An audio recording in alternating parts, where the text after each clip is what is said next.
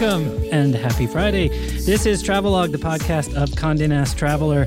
I am here in the Condé Nast podcast studios with Mark Elwood, who's a contributing editor and a podcast producer for us, Meredith Carey, Paul Brady, and Alex Postman from our editorial team. And our subject today is where should you travel this fall? And I feel like fall being a shoulder season, an in-between season, there are sort of two reasons, among many others, that you can travel in fall. One is to preserve the season that's just passed, which in this case is summer, and I'm sure we all want to preserve summer to some degree. And the other is to lean into the season that's coming and all of the delights that it brings, in this case particularly fall.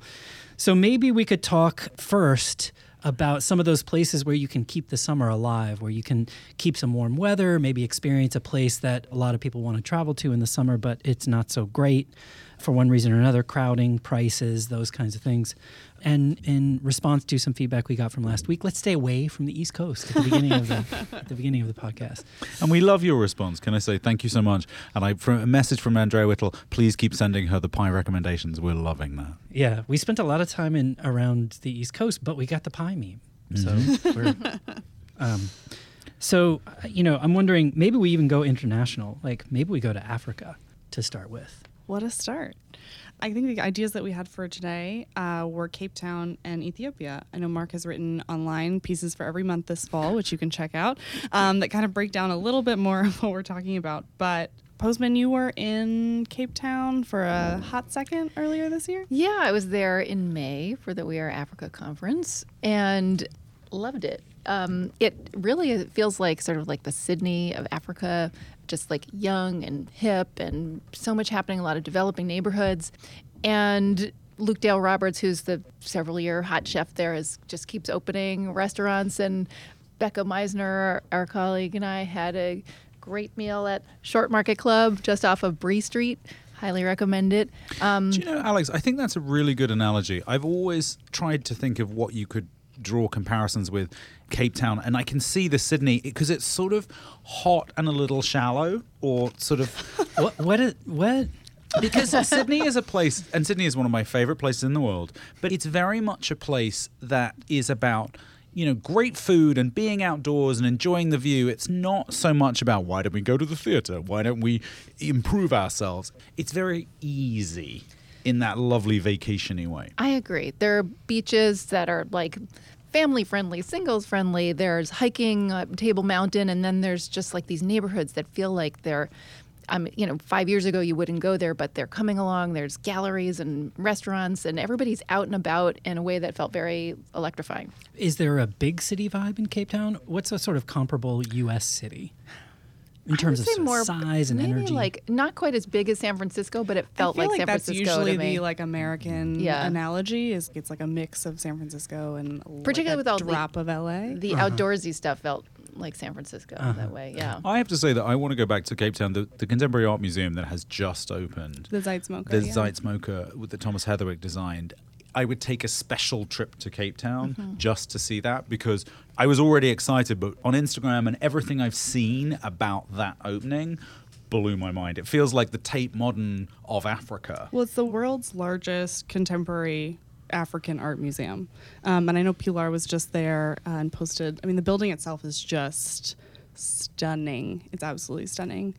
It's in a former silo, kind of a big industrial building, which is a great backdrop for the art. Yeah, and it's a big private art collection, biggest in Africa. And of course, we are in the southern hemisphere. They're coming out of winter rather than summer, but it's that same thing of prolonging the good weather, because they're just about getting that kind of a little bit warmer. It's their spring. Cape Town can be quite crisp. It can get quite chilly, but you're getting beautiful weather this time of year. Great. Okay, Cape Town's on the list. What about Ethiopia? Well, I was there earlier this year, and I believe that fall would be a great time to go because you're coming in after the wet season. I was there in the dry season, which was extremely dry. But Ethiopia is really, I think, for travel, an emerging nation.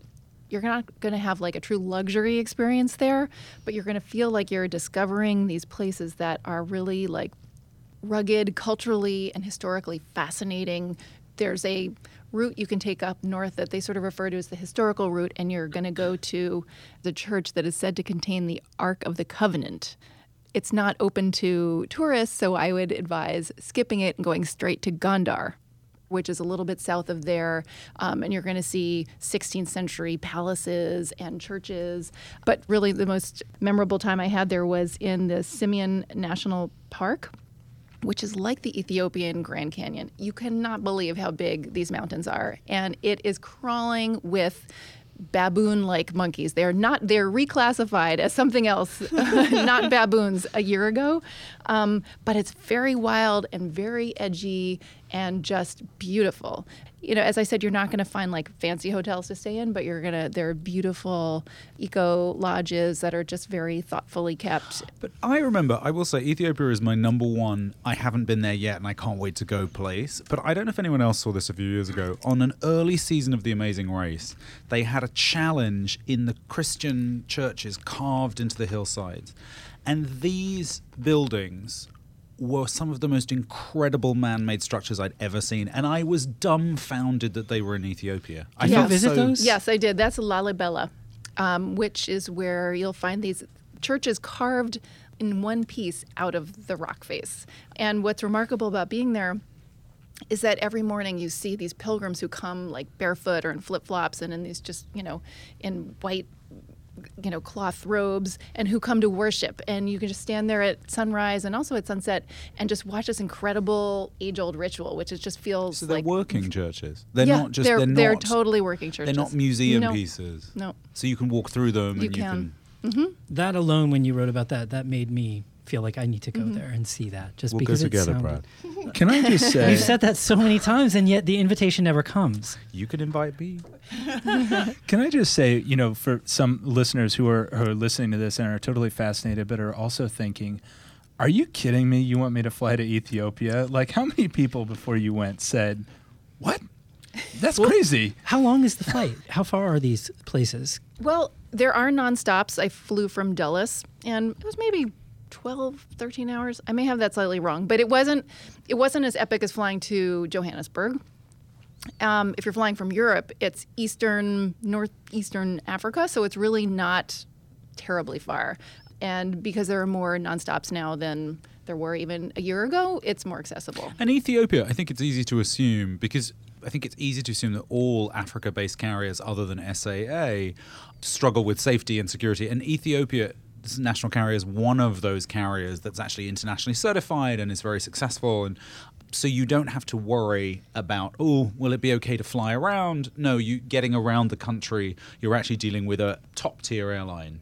And again, I think you're right. I think the thing I always say, please check out the Facebook Live that I did with our colleague Erin and the lovely Jessica Nabonga talk about Africa.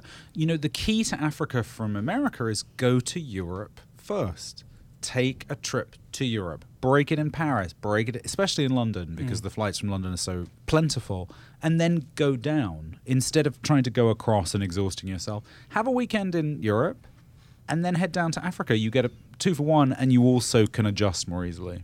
If you go to Cape Town and you're willing to take a longer trip or can take a longer trip, you can obviously do a lot more around the area. In South Africa, you can go up and do safari, you can go to the wine country, those kinds of things. If you go to Ethiopia, obviously you want to go to Addis, but are there other trips around there that you want to take, or are there other things you want to sort of tack on to that? Well, the south of Ethiopia and the Omo region is a completely different world from the north, which is, as I said, rocky, dusty, full of these old Christian churches. The Omo people who live in the south are really sort of what we might think of as a little more tribal, primitive. It's harder to negotiate. I would go with a travel specialist or a fixer. It's a really deep cultural immersion. If you've seen photographs, it's fascinating. The sort of tribal rituals that you can witness being there just is very compelling. How was the food? I'm dying to get real Ethiopian food in Ethiopia. Injera all the time. I will say I was very excited when I got there, but by the time you left, yes, that was really all we ate. I just want a sandwich. Injera, which is the bread made from teff, and you use it to pick up cooked or stewed vegetables mainly, and then you get a lot of raw or cooked beef tips, they're called.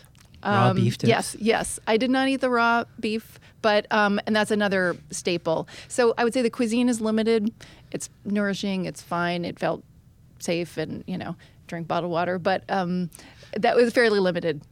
How was the coffee? You get Ethiopian coffee I'm glad here, you but asked. do you get it there? Yeah. Well, No, but that's a Yes, great but it's question. just called coffee. Right, it's like French toast in France. No, but a lot of places they export the Yeah. good stuff. Exactly. Yeah, so And you make that's- a great point. Colombia does that too. So Yeah, exactly. absolutely. so here's the thing: Ethiopia claims that it is the birthplace of coffee. It may be, and they still it's one of their top exports, and it's all grown organically. Meaning they don't actually use What about chemicals because Juan Valdez? they never introduced. Juan Valdez never made it to Ethiopia. They never introduced chemicals. But so the traditional coffee ceremonies involve sort of grinding and boiling the grinds and then smelling it and lifting a flame under it, and it's beautiful, and it's something that actually they do in the airports or in hotel lobbies.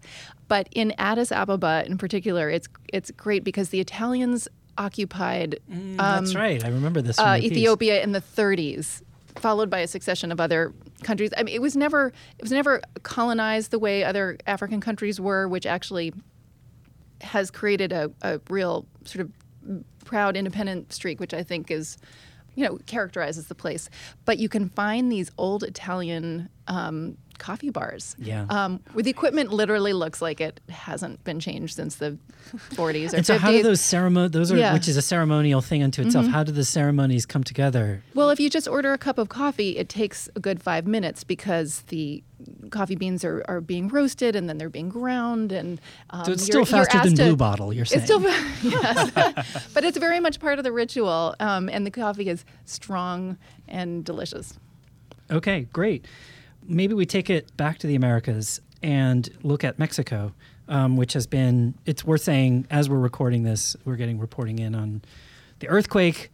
We're not ignoring the news. The news is just very developing at the moment and breaking at the moment. So if you're listening to this on Friday or later, that's why we're not really talking about that. But Oaxaca is one of the places that we have been focusing on lately. Mare, what are we telling folks about Oaxaca? Well, today we're recording on Tuesday. Mexico City was just hit by a 7.2 magnitude earthquake, which I know has knocked down a few buildings, but reports were, I guess, 2 weeks ago that Oaxaca had been hit by an 8.1 magnitude earthquake. And I think the thing to note about that is that while the state of Oaxaca was hit by the earthquake, the city of Oaxaca was left largely unaffected. And I think that, the biggest thing that we said this week, we have a story up, which is that, the best thing that you can do for Oaxaca is to not cancel your plans. I'm going to Mexico in a month from yesterday. Me too, but we're not going together. No, we're not. Are you going to Oaxaca? I'm planning on it. Pilar, our editor-in-chief, wrote a story in our issue last month about kind of the craft revolution in Oaxaca, and I read it and honestly called my friend who I'm going with, who's the friend who regularly makes appearances on this podcast, as my resident travel buddy, and was like, we have to go because it just sounds so amazing, and I will eat more food than my body can handle. I mean, it is Mole's spiritual home, and it's Mezcal's spiritual home, Can't wait. as it were. Forgive the pun. But my trip to Oaxaca is around Day of the Dead, and Oaxaca is really the spiritual home of Day of the Dead as well. Day of the Dead, when we think of it as James Bond Inspector and that crazy celebration. Which, fun fact, there was never actually a Day of the Dead parade in Mexico City until like 2 years after that movie came out, because so many people were traveling to Mexico City and were showing up and were like, Where's the parade? Where's the parade? So the city actually last year, I think, was the first year that they did a parade that was very, very influenced by the movie. I also feel like the art of Oaxaca kind of has infused a lot of the Day of the Dead iconography, right? Like the Mesoamerican, that real connection with Mesoamerican culture.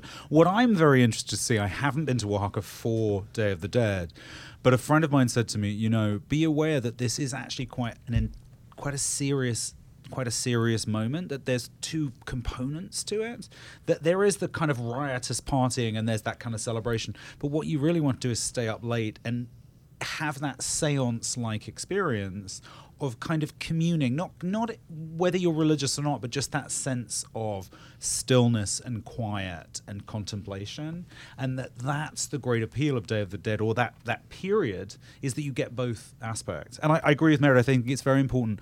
We've talked a lot about disaster zones over the years and places that have had challenges, and it's very, very important to remember that tourism-based economies rely on our money. They need us to travel there, not travel there straight away and not expect unreasonable things. But we can all contribute to helping places bounce back with our money, very simply. And you're not being ghoulish, you're not being rubbernecky, you're helping. Well, I remember the mayor of the capital of Oaxaca talking on the day after the earthquake and saying really the damage was not terribly extensive. So I don't think there's any reason for people to stay home from there at this point in time. But Paul, I'm curious about your thoughts. You wrote earlier this year about Mérida, which is a place that I particularly love, a little bit further north in the Yucatan Peninsula. This strikes me as a great time of year to go visit there, only because the tourism is going to be a little bit mellower. You're going to get a lot of stuff to yourself. The weather would still be good, I feel like. It's hot as hell in the interior of the Yucatan. Can you say hell on the podcast? You can say hell on the podcast. All right. Yeah, no, it's. I would go now because it's not hot as hell. You know, you go in June, July, August, and it's sweltering, it's wet, it's ridden with mosquitoes. I would say September, October, and into November, it starts to be a lot more comfortable. Mérida is a place, I think, to sort of refresh your vision of what Mexico can be, right? It's not on a beach. It's not super popular. All your friends aren't going there and Instagramming it yet. But it is, a great place for food. There's a lot of sort of smoke flavors in the food. There's a lot of sort of pit cooking. There's really rustic food. It's a Mayan enclave originally, and a lot of that culture is still there to see. There was an incredible book that I found out about while I was researching my story, 10 years in the making. It's called Yucatan, and is a fascinating guide to the region, even if you're not going, full of recipes and cultural insights.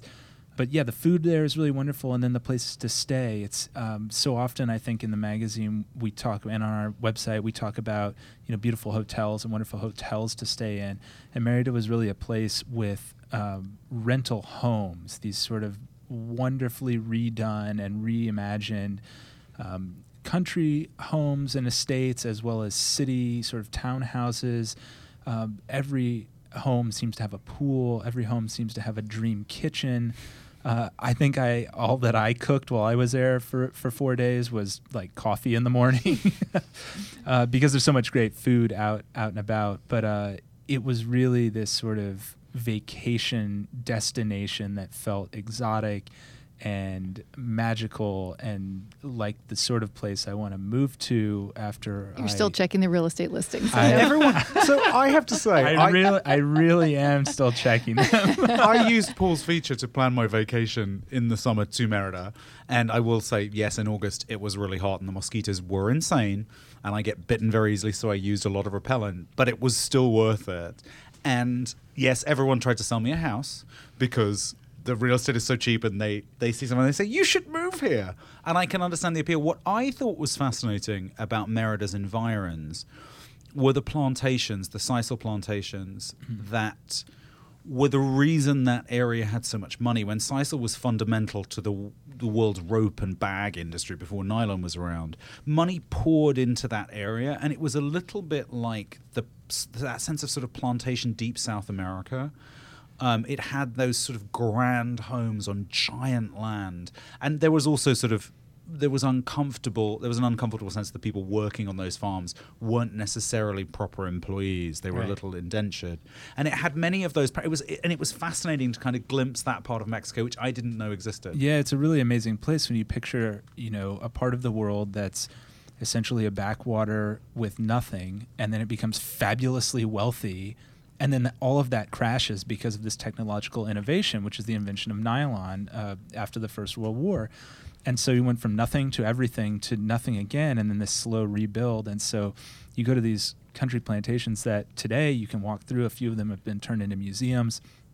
And you see these massive sort of machine houses where they would make the rope with all of this sort of equipment from Germany or the United States, sort of machining equipment made in Trenton, New Jersey that's been shipped down to make rope for the war effort. And it's sort of insane. It's like globalization 1.0, right? Yeah. And it's just 20 minutes, 30 minutes, 40 minutes outside of this wonderful colonial town that was founded, 500 something years ago, and all, 2 hours away from Miami. So it's quite easy to get there. We think of the Yucatan Peninsula and we think of Cancun and that whole sort of coastal side, which one of the advantages of Mérida is I think that you can rent a car or you can take a bus or it's very easy to sort of make Mérida a sort of focal point of a lot of exploration, whether it's to the plantations, which are all around there, and you can go visit them. I remember one we went to was like a really kind of fun, locally very popular restaurant, that people were going to on the weekends. But then also like the Mayan ruins, the pyramids are there, and you can visit those very easily. Like my recommendation would be to do what we did and like rent a car. We did this a bunch of years before you went there, but the vibe of the city was the same. No, you're a pioneer, Brad. We know that. No, it was remarkable to me how little. Yes, some things have changed, but your piece, the things that you discovered were very much in line with what we saw a few years before that. So it is a place that I'm sure it's going to change. It's in the process of changing, but unlike a lot of the Yucatan, unlike the Caribbean side of the Yucatan, it's not changing at like lightning speed, which is good. You can still get that stuff. There is a flight that is about to start, a direct flight from Atlanta to Mérida, which will help funnel more people there, because at the moment there are connections to Miami and to Mexico City, but it's slowly getting easier to get there from America. So great time to go. Yeah, it's interesting. I mean, I don't want to give the impression either that it's sort of this undiscovered hidden place that nobody's ever been to. I mean, clearly there are tourists there, but it does, to your point, Brad, it's really retained this sense of, yes, there are tourists, but there are also locals, and you see it in the restaurants. It's a mix of tourists and locals, and you see it, on the streets, and totally unlike a place that's been completely dominated by tourism, it retains a lot of itself, and it is very easy to road trip around there. I think at this time of year, too, that would be particularly true, where the tourism season is a little bit mellower. And I agree with you that the vibe of that city it's a wonderfully relaxed vibe. I would recommend it for anybody. Okay, moving a little bit north, Meredith, tell us about Marfa. I have another place that's great and way too hot in the summer and is good for road trips. So I love Marfa. It is one of my absolute favorite places. It is this really... You are a Texan, you have to confess. I am, and so I'm like biased, but it is like one of the weirdest places I have ever been. Explain the origin of Marfa. Yeah, So Marfa started as an artist colony in the middle of West Texas. Like it's closer to New Mexico than it is to really like anywhere else in Texas. A really great road trip to take is leave out of Austin, go to Fredericksburg, hit up Big Bend, and then shoot north and go to Marfa. And up until about last year, there weren't any like really serious hotels, so you kind of needed to be comfortable roughing it, I guess. El Cosmico is one of like the most bizarre, awesome hotels I've ever stayed in, because it's not really a hotel. It's a bunch of like safari tents and teepees and RVs that have been remodeled into hotel rooms with a lot of air quotes. But again, it's a really interesting, bizarre place. And even though it's really hot in the summer, it gets really, really cool in the nighttime. And so it's even better in the fall to stay if you're going to stay outside, because it gets really cool and cools off. And so the fact that you're sleeping in a safari tent with like one outlet doesn't really hamper your trip. But the Hotel St. George just opened, and then we actually had our Where in the World to Eat package just went live this week. And one of the picks for the U.S. was Capri, which is in Marfa. The important thing you need to know about Marfa restaurants and museums and stores and all of those things are that they may not be open at all while you're there. And so you just need to be wary. So Marfa is a one-street town. Like it is maybe 4 blocks on a main road. You can walk around pretty much the whole thing, including every neighborhood, which is basically one. And there aren't that many people that live there. I think they're like less than 2,000. But still, they're spread out between Marfa and Alpine, which is like about 20 minutes down the road. And so there aren't necessarily a ton of people to like staff all of the places that they've opened. So Monday and Tuesday are probably not good days to go. So if you are going to go to Marfa, go for a long weekend and show up on a Thursday, because there are some restaurants that aren't open on Sundays. There's some that aren't open on Fridays. You just kind of need to like definitely do your research if you're going to May I Marfa. make a suggestion, actually? In the story, my story that's live at Where to Go in September, the Trans-Pecos Festival in Marfa is the perfect time to go because everything will be Everything open. will be open, exactly. And who is there when the Trans-Pecos Festival is on? We've got Wilco, Leanne Womack, and Jenny Lewis this year. But it's what I find interesting about Marfa. I feel like that's a lineup from my Spotify playlist. Did they look into your soul? Yeah. And they were like, Brad, come to us. Yeah. Come to us. Especially the Jenny Lewis. Thank you for thinking of Jenny Lewis. I know what you mean. I think we're showing our age, though. What I find interesting about Marfa, Donald Judd as an artist was a very difficult, prickly man.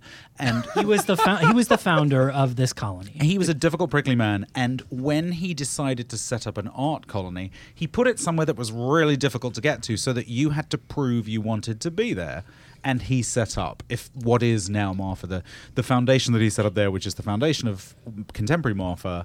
And there's something fascinating that you cannot chance on Marfa. You can't stumble on it. No, it is like a fully intentional thing. And I think the thing that people most recognize, Marfa as, if you're just talking to someone randomly on the street, is that picture of the Prada Marfa, which is this like faux Prada storefront that only has left shoes that seems to be in the middle of nowhere, because it is. It's actually 25 minutes outside of Marfa on the side of the highway, and you're just driving around, and then there's this little fake Prada store that's just sitting there by a whole field, by a ranch. But I love it. Like, You how just do I roll get up. there? If I'm going, I want to go. How do I get there? You drive.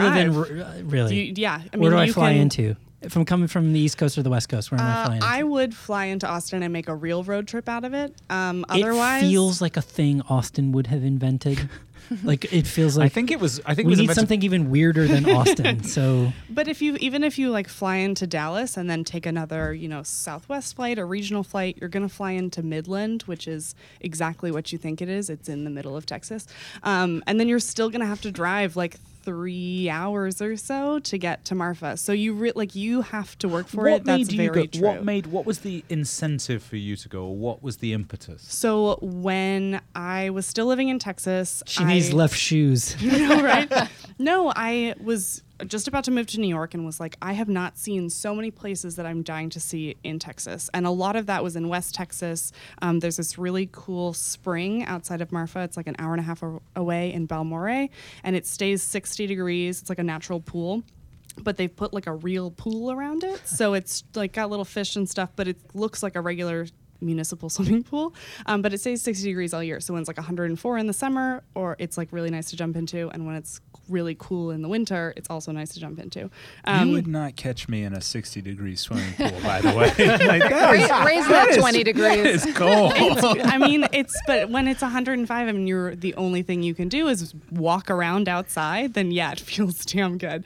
But yeah, I mean, you have to drive and you have to get there. And I went because I specifically planned this road trip with my best friend so that we could go to Marfa and like knock it off of our bucket list. And we stayed for 3 days and it was perfect. And literally we hit half of everything because half of everything was open. You hit the left side of everything. I'm curious if any listeners have made that pilgrimage, because I do think it is one of those bucket list things that you have to set aside time to do, even if you live in Texas. And I'd be curious if anyone has made that trip and whether it was worth it. I skipped it because I thought it was full of millennials Instagramming.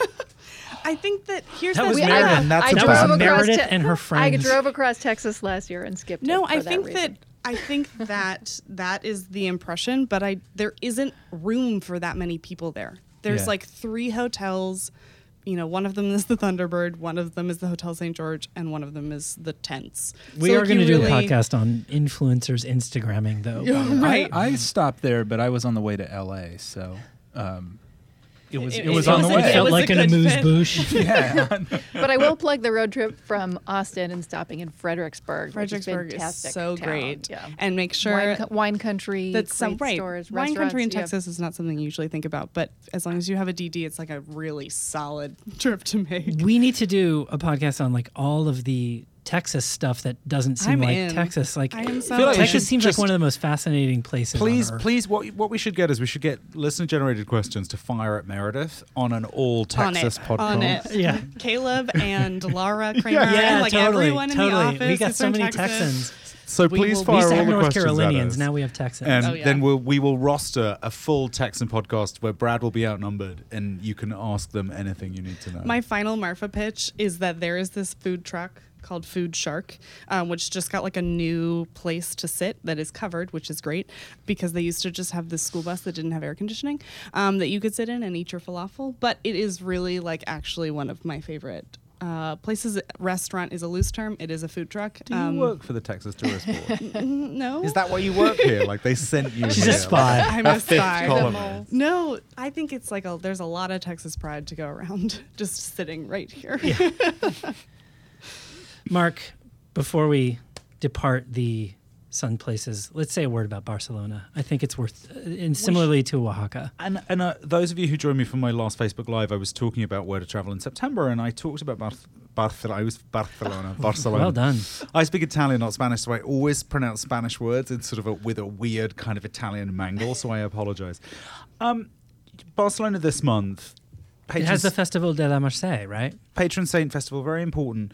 And we hemmed and hawed, I'll be very honest. The story went live before the awful terrorist attack in Barcelona.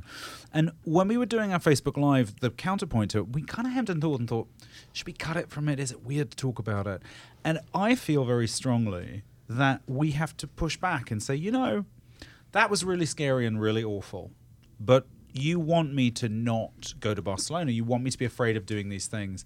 And it is nerve-wracking to think, I'll book a trip to Barcelona, but they need us to go. And it's a way of pushing back. I mean, I feel like La Ramblas, which is where the attack took place in Barcelona, it's not the same, but it kind of has the profile of like Borough Market in London. Mm-hmm. And when that attack happened, we had a similar response from Lale, who's from London, and many of us as well. And I feel like I completely agree with you. Like, I know there's all this sort of like La Ramblas is so touristy, blah, blah, blah, but it's also kind of fascinating and amazing. And like there's Let's great remember, shit. things end up touristy because they're kind of amazing. Yeah. And there's always a way to enjoy something that is perceived as a little touristy. Venice in August is a little miserable. Venice in February, my birthday's in February. I've been to Venice for my birthday. Send Mark tips. Send Yeah, Mark. FYI, listeners. FYI, this is February 5th. I accept gifts. The Kickstarter is Yeah, going to exactly. be Cash up App. on Friday. No, but Venice in the winter is flooded and wet and magical and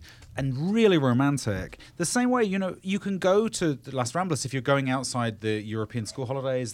The fall is a great time to go. It is going to be a little quieter. Get up early. Walk down there at 7 a.m. Well, that's the thing, right? Nobody says spend your entire trip to Barcelona on that boulevard. They say go there in the morning, take a look at it, see what all's going on, and then move on to eat those razor clams. Well, and proof of concept, because I was in Barcelona last done. October.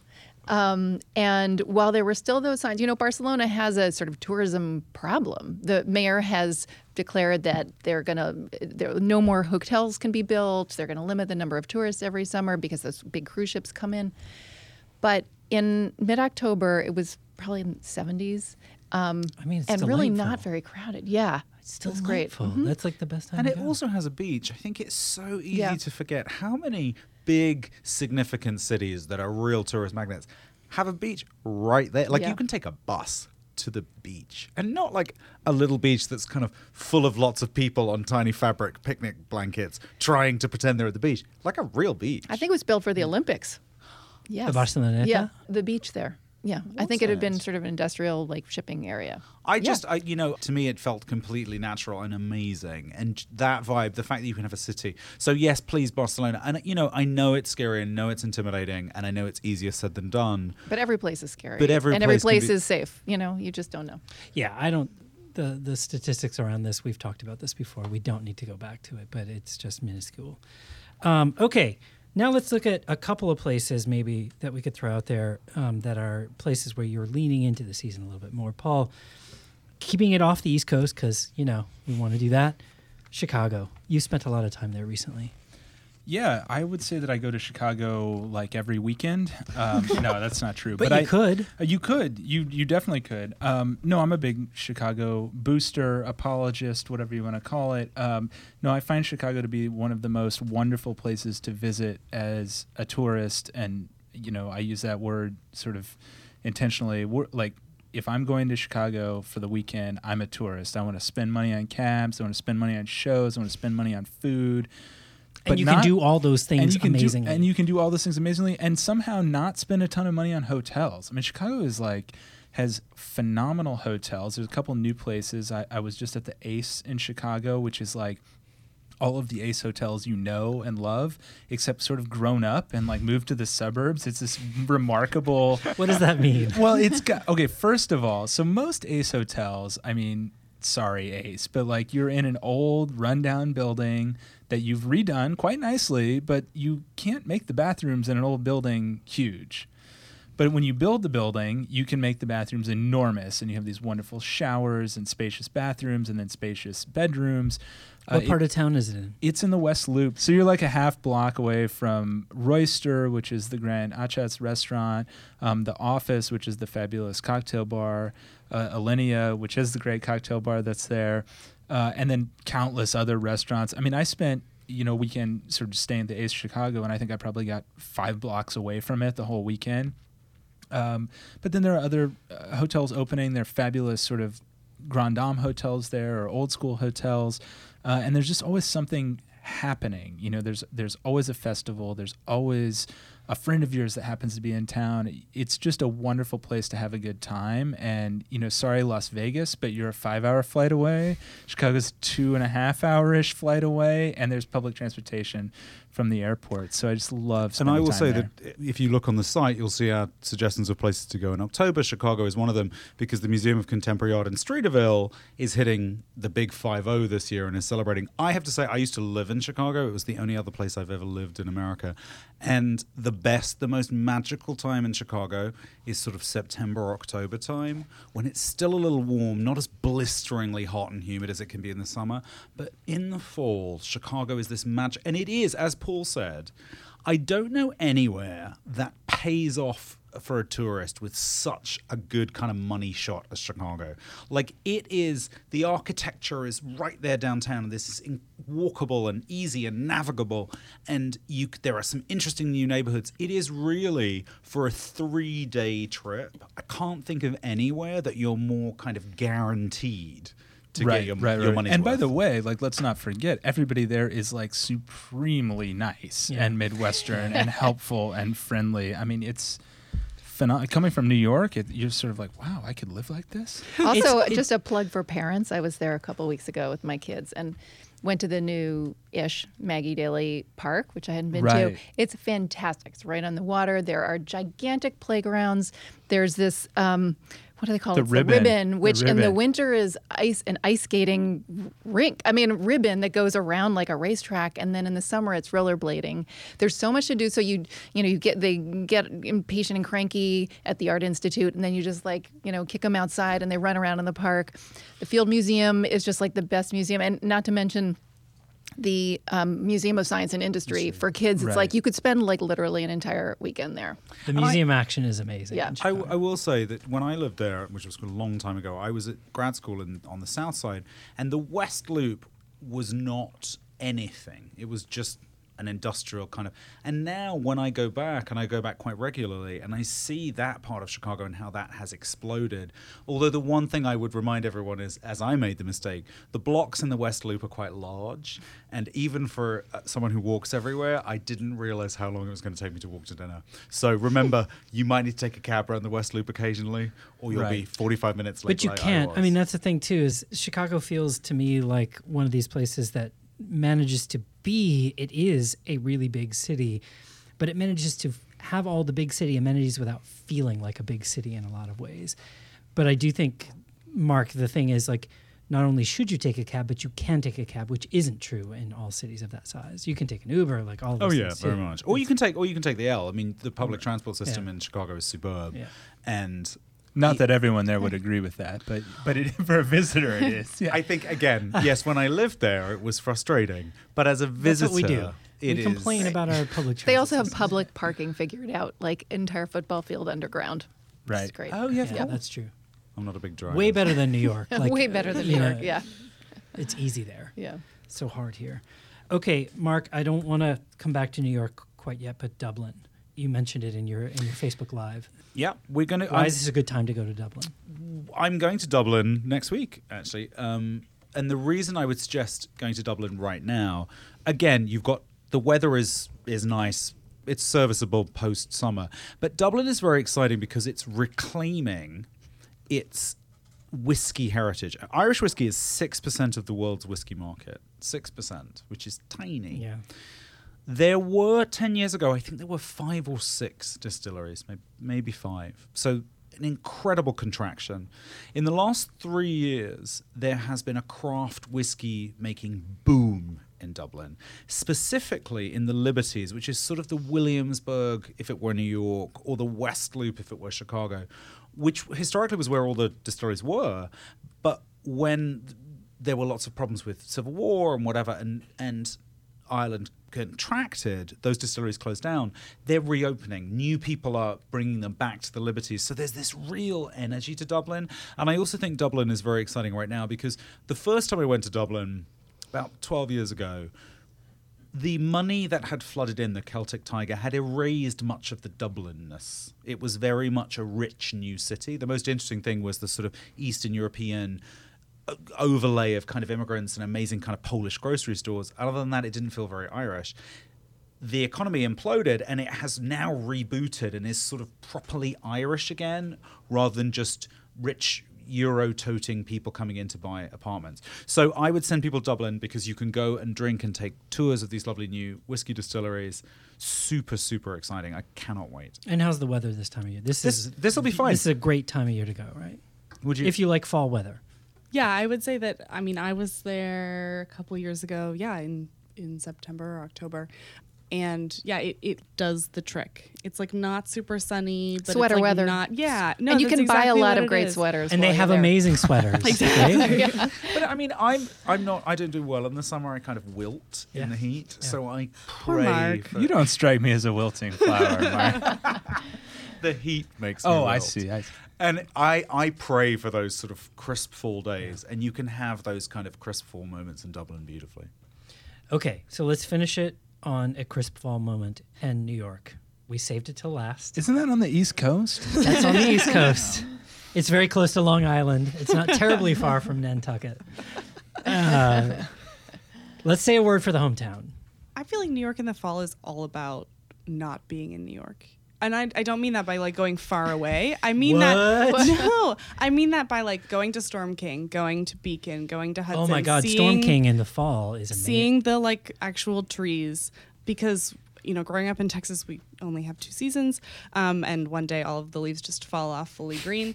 But like getting to see fall foliage like really was an awesome moment for me my first fall in New York. And like part of that was going to Storm King in the fall. And Storm So King let's is- explain Storm King. It's like a huge giant sculpture garden, but it's like giant sculptures, but also a giant garden. And it's in upstate and New a York. forest and Yeah, and you can just rent bikes and kind of bop around, and it's kind of in a valley area. So when you're looking at the art, you also have this huge backdrop of just stunning colors, and it's just very breathtaking. yeah, Storm King is one of my favorite things on earth. It's like an amazing art park. And you can see work from Richard Serra. You can see work from the waves from Maya Lin are one of the things that I think are sort of mind-blowing when you see. I was there years ago when they were starting to be built, and then I went after they got built.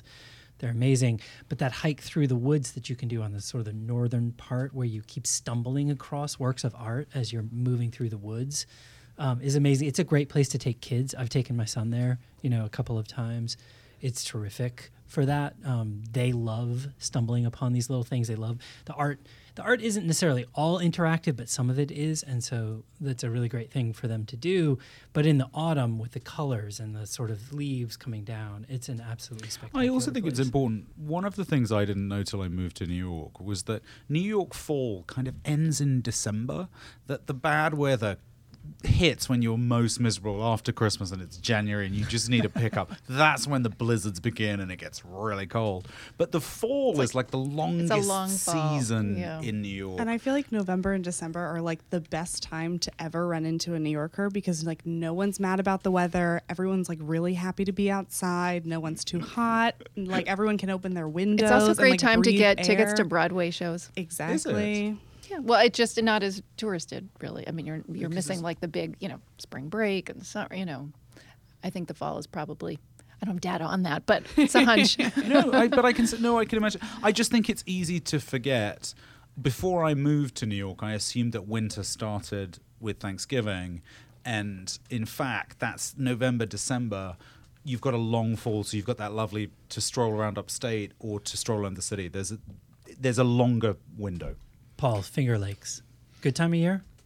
Yeah, I would go there in the next couple of weeks, though. I would get there before November if I were going to the Finger Lakes. But I mean, you can have if you're the hardy sort, you can have a good time in the Finger Lakes in December. But I don't know that I'd recommend it to everyone. Where I'm really interested in going is a place called the DeBruce.